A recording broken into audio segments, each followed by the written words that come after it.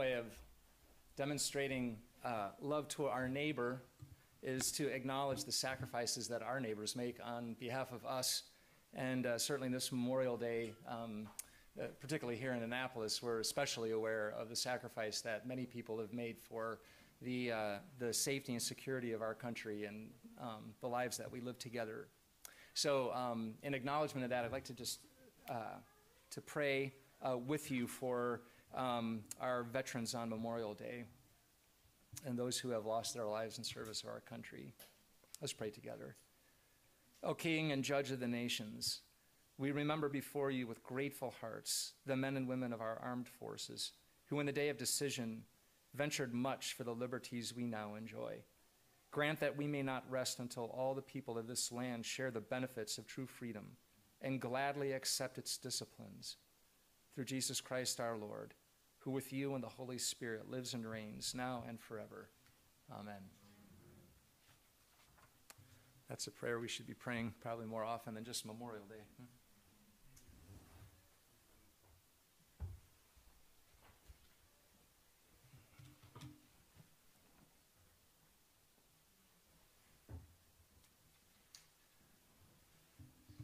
Well, today is Pentecost.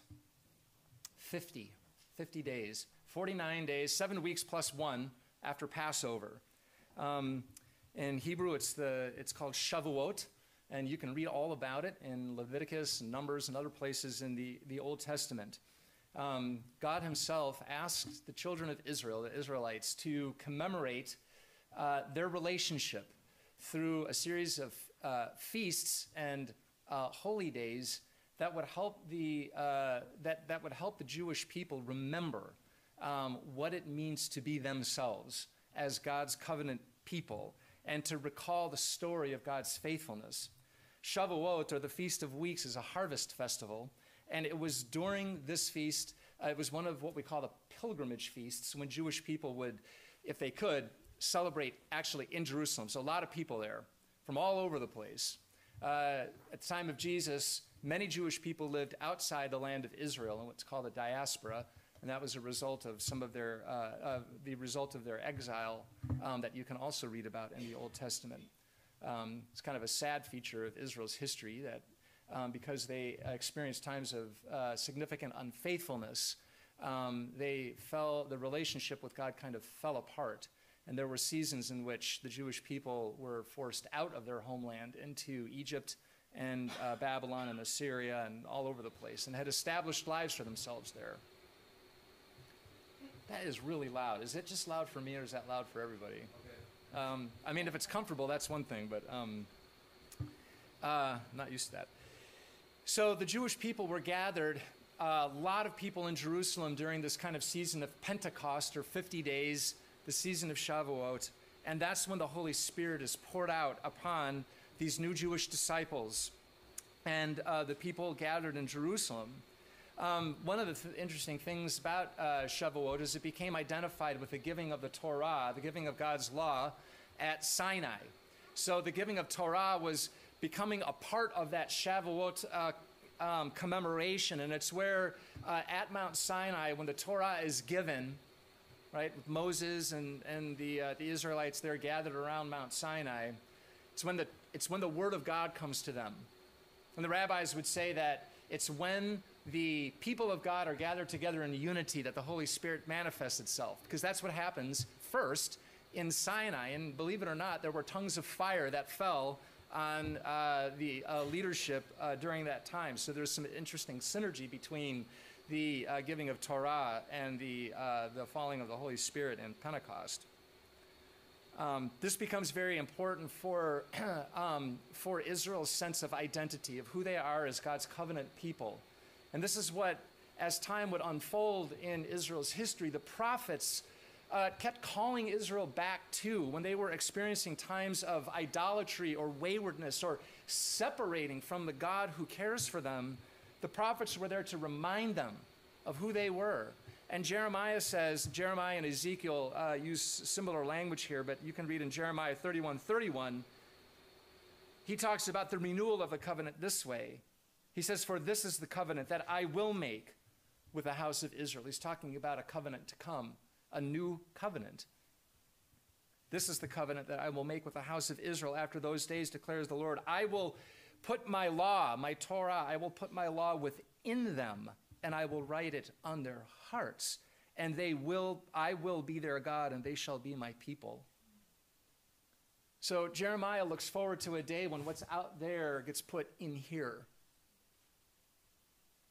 And somehow the writing on the heart is a deeply powerful metaphorical expression of what it's like for the infilling of God within us. And this is what happens through the Holy Spirit. It's an encounter of God's heart and ours.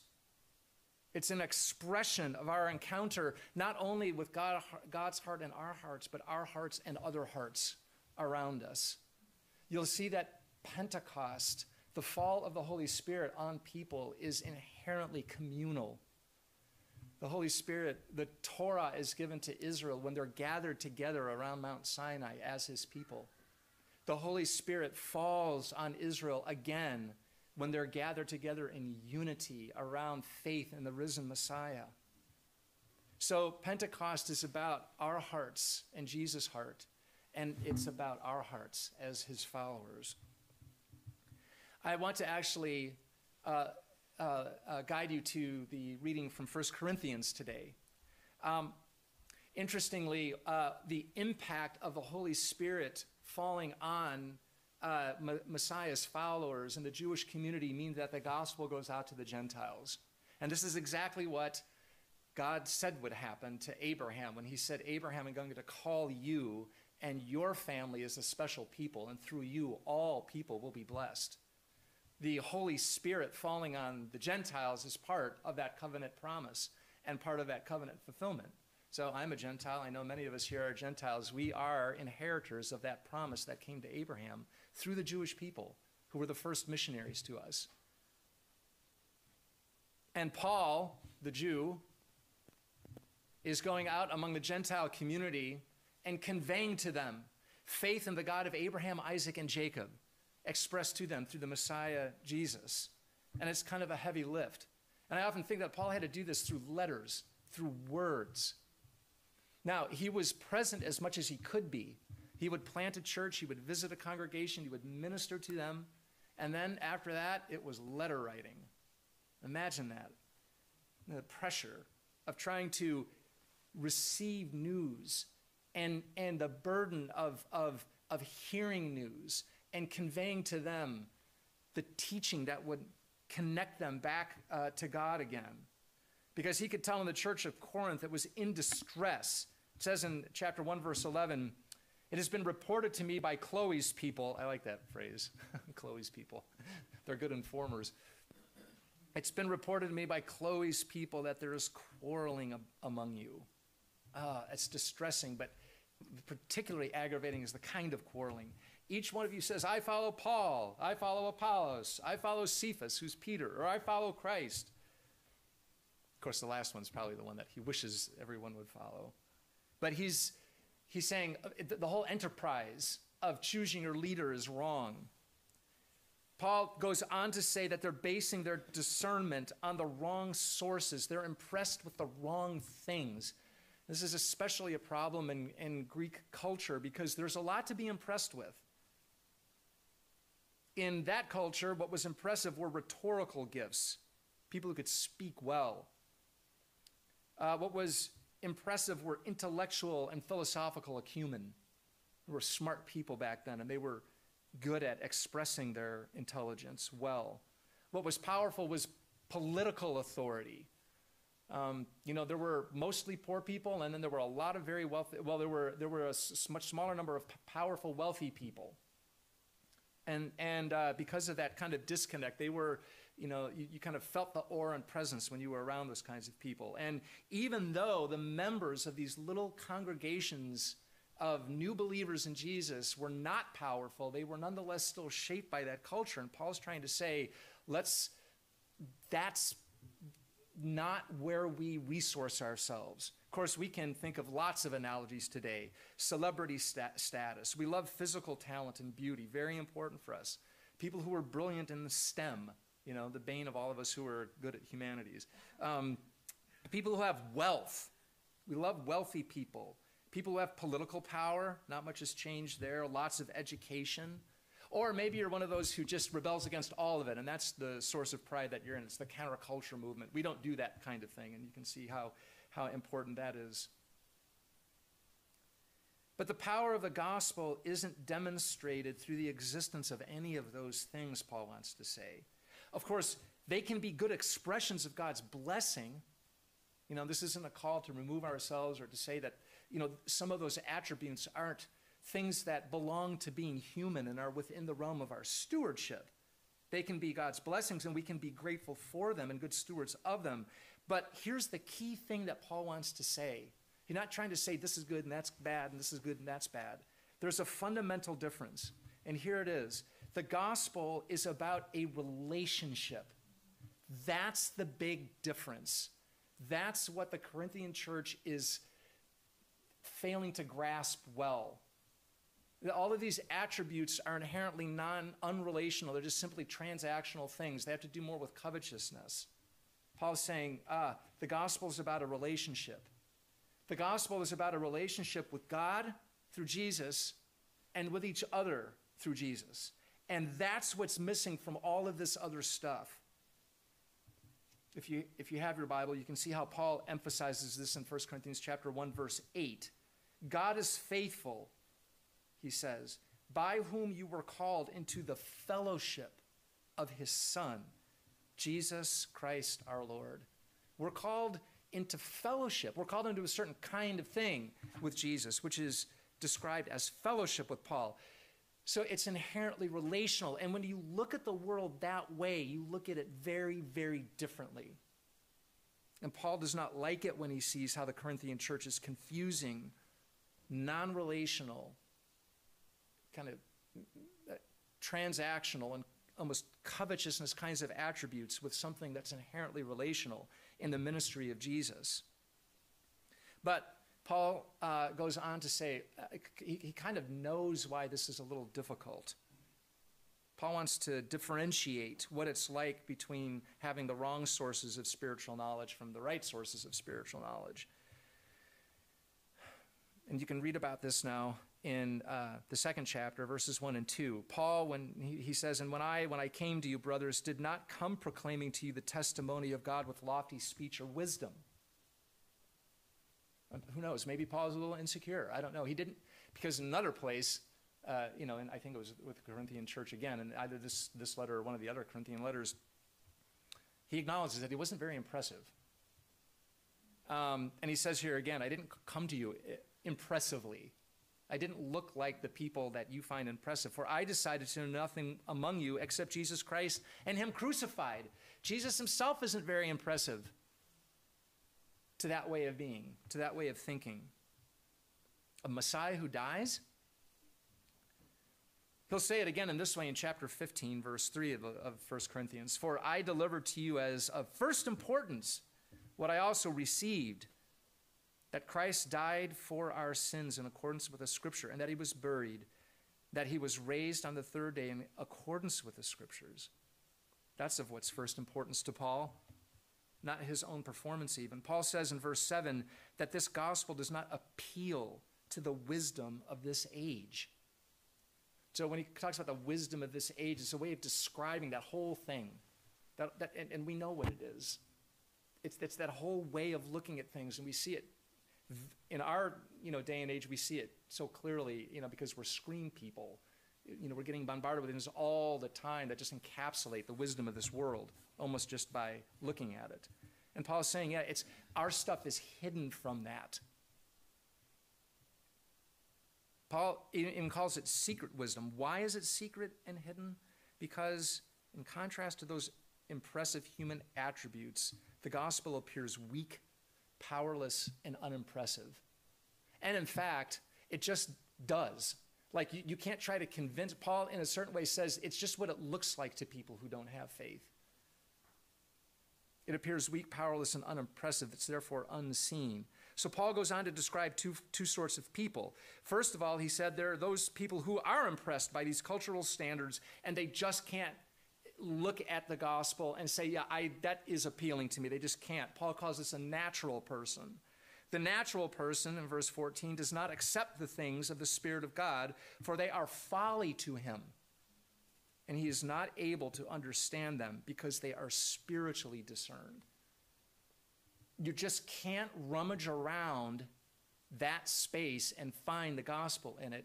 And if you're a firm believer in that way of looking at things, then the gospel is just going to look kind of silly.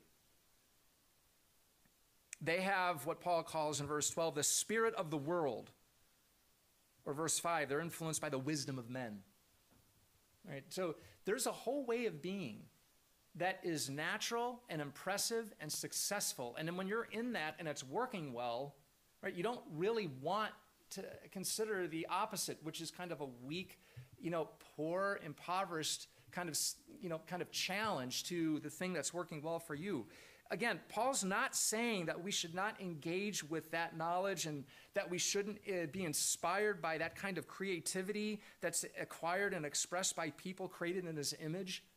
But he's not saying that that's all bad. What he's saying is that if we look for the source of life in the success and achievement of those things, that's not relational.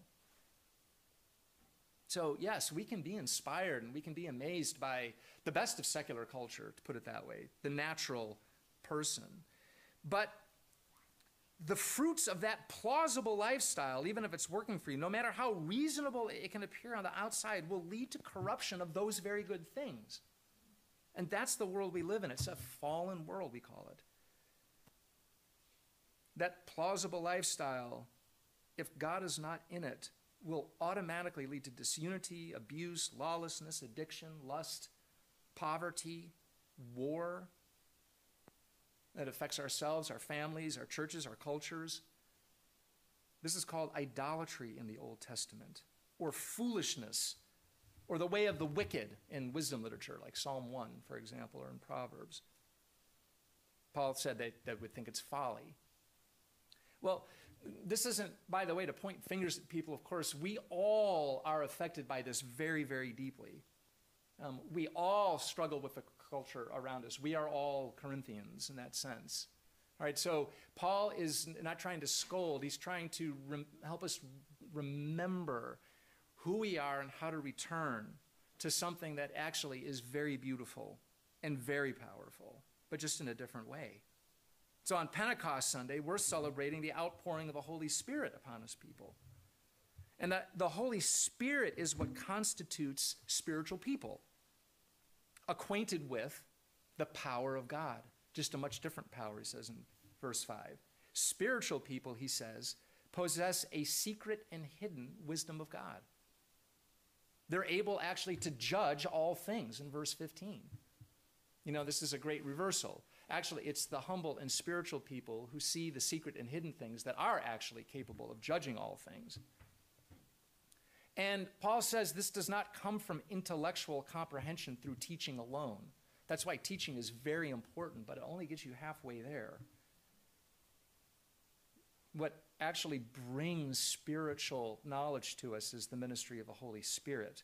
That's what he says in verse 12. Now we have received not the spirit of the world, but we have received the Spirit who is from God, that we might understand the things.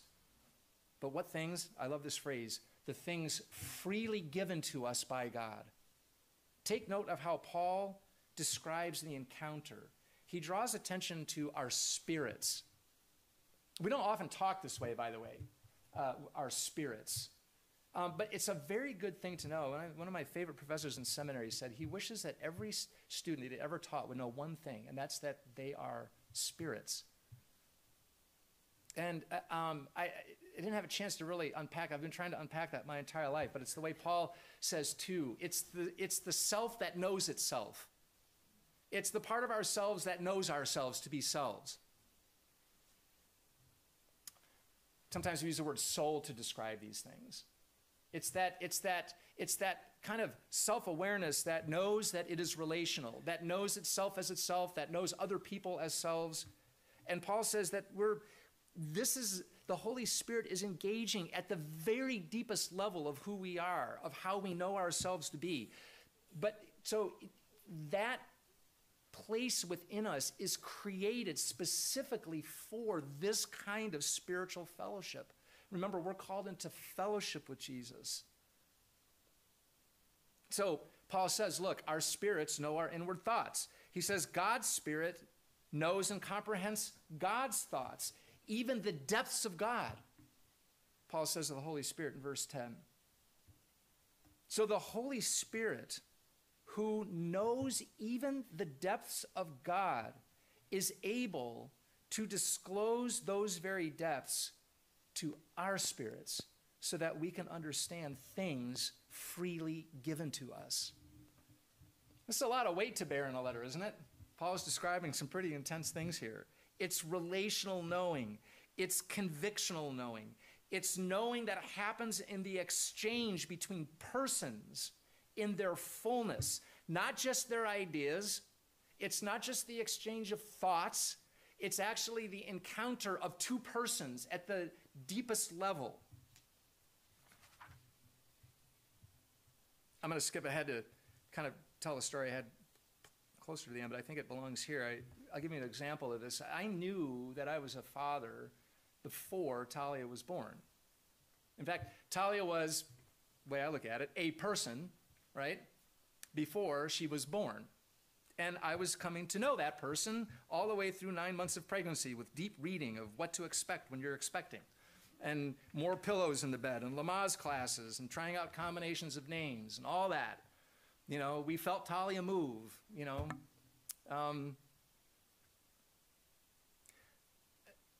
But in a sense, I was a father, and I knew that, and I knew lots of information about that, and I already had kind of a connection. She was there. But the moment of birth was unlike anything I could have ever anticipated. We were purposefully unaware of the gender, so we didn't know whether we would have a boy or a girl. And as I tell Talia, my daughter is at the piano, so my daughter, by the way. As I tell Talia every day, it was the best moment of my life when she was born. And as she was born, the midwife had me stand next to her and deliver Talia, actually. And frankly, I don't really remember anyone else in the room but me and Talia and Becca. I think there are other people, but they're just not in my mind. She was my daughter, and I was her father. But it was the blessing and reality of us together. That was it. It made the thing that was out there in here. The fact that I was, already a father was made real in the personal encounter. And the personal encounter is what elevates my capacity to be a faithful father to the extent that I can be. That's what Paul's talking about. That's what we were designed for. That's what the Holy Spirit is able to do because he knows the depths of God and he knows the depths of our own spirit.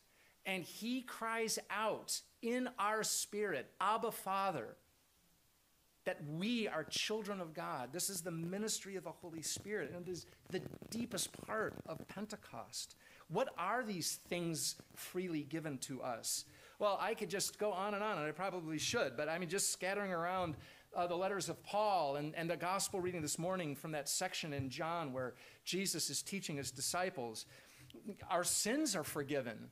That's freely given. We didn't deserve that.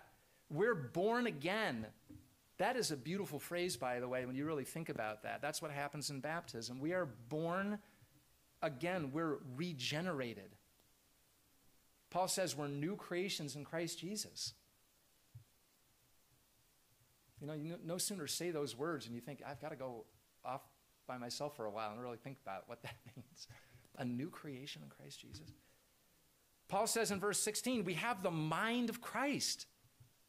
His mind. Jesus says that we abide in him like branches in a vine. Paul says in verse 16, our bodies are temples of the Holy Spirit. Temples, our bodies.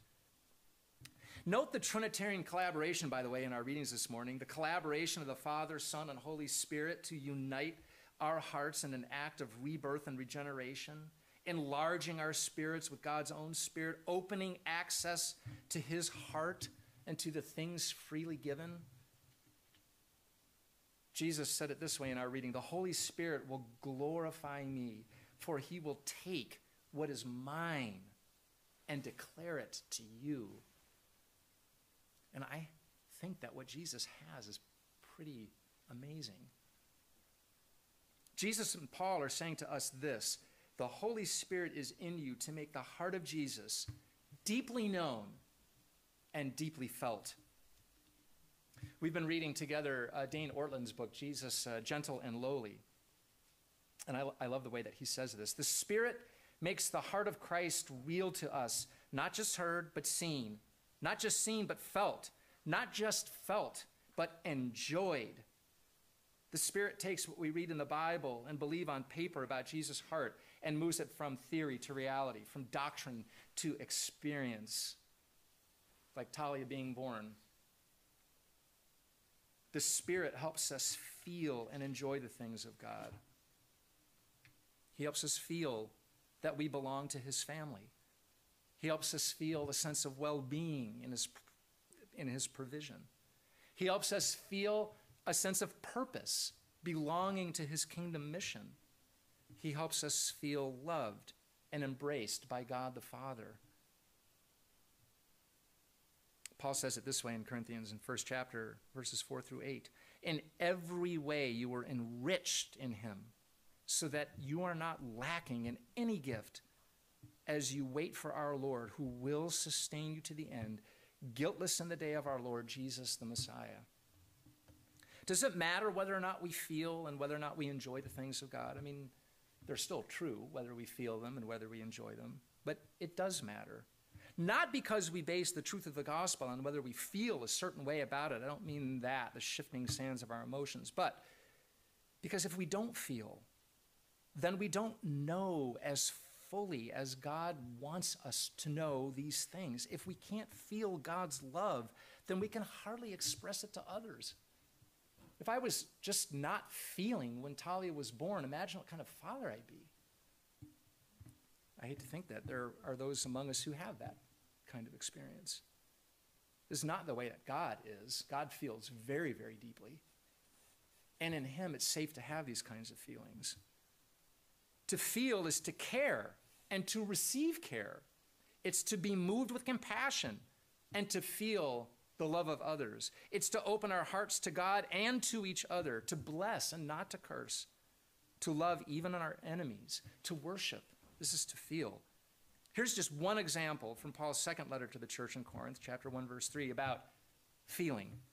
He says to the church in Corinth, "Blessed be the God and Father of our Lord Jesus Christ, the Father of mercies, the God of all comfort, who comforts us in all our affliction, so that we may be able to comfort those who are in any affliction with the comfort with which we ourselves are comforted by God. For as we share abundantly in Christ's sufferings, so through Christ we share abundantly in comfort too." That's just one of many, many examples of the importance of having the feeling of belonging to Jesus. The feelings of a person regenerated by the Holy Spirit are the fruit of experiencing the heart of Jesus. They are love, joy, peace, forbearance, kindness, goodness, faithfulness, gentleness, self-control. These are the fruits of the Holy Spirit.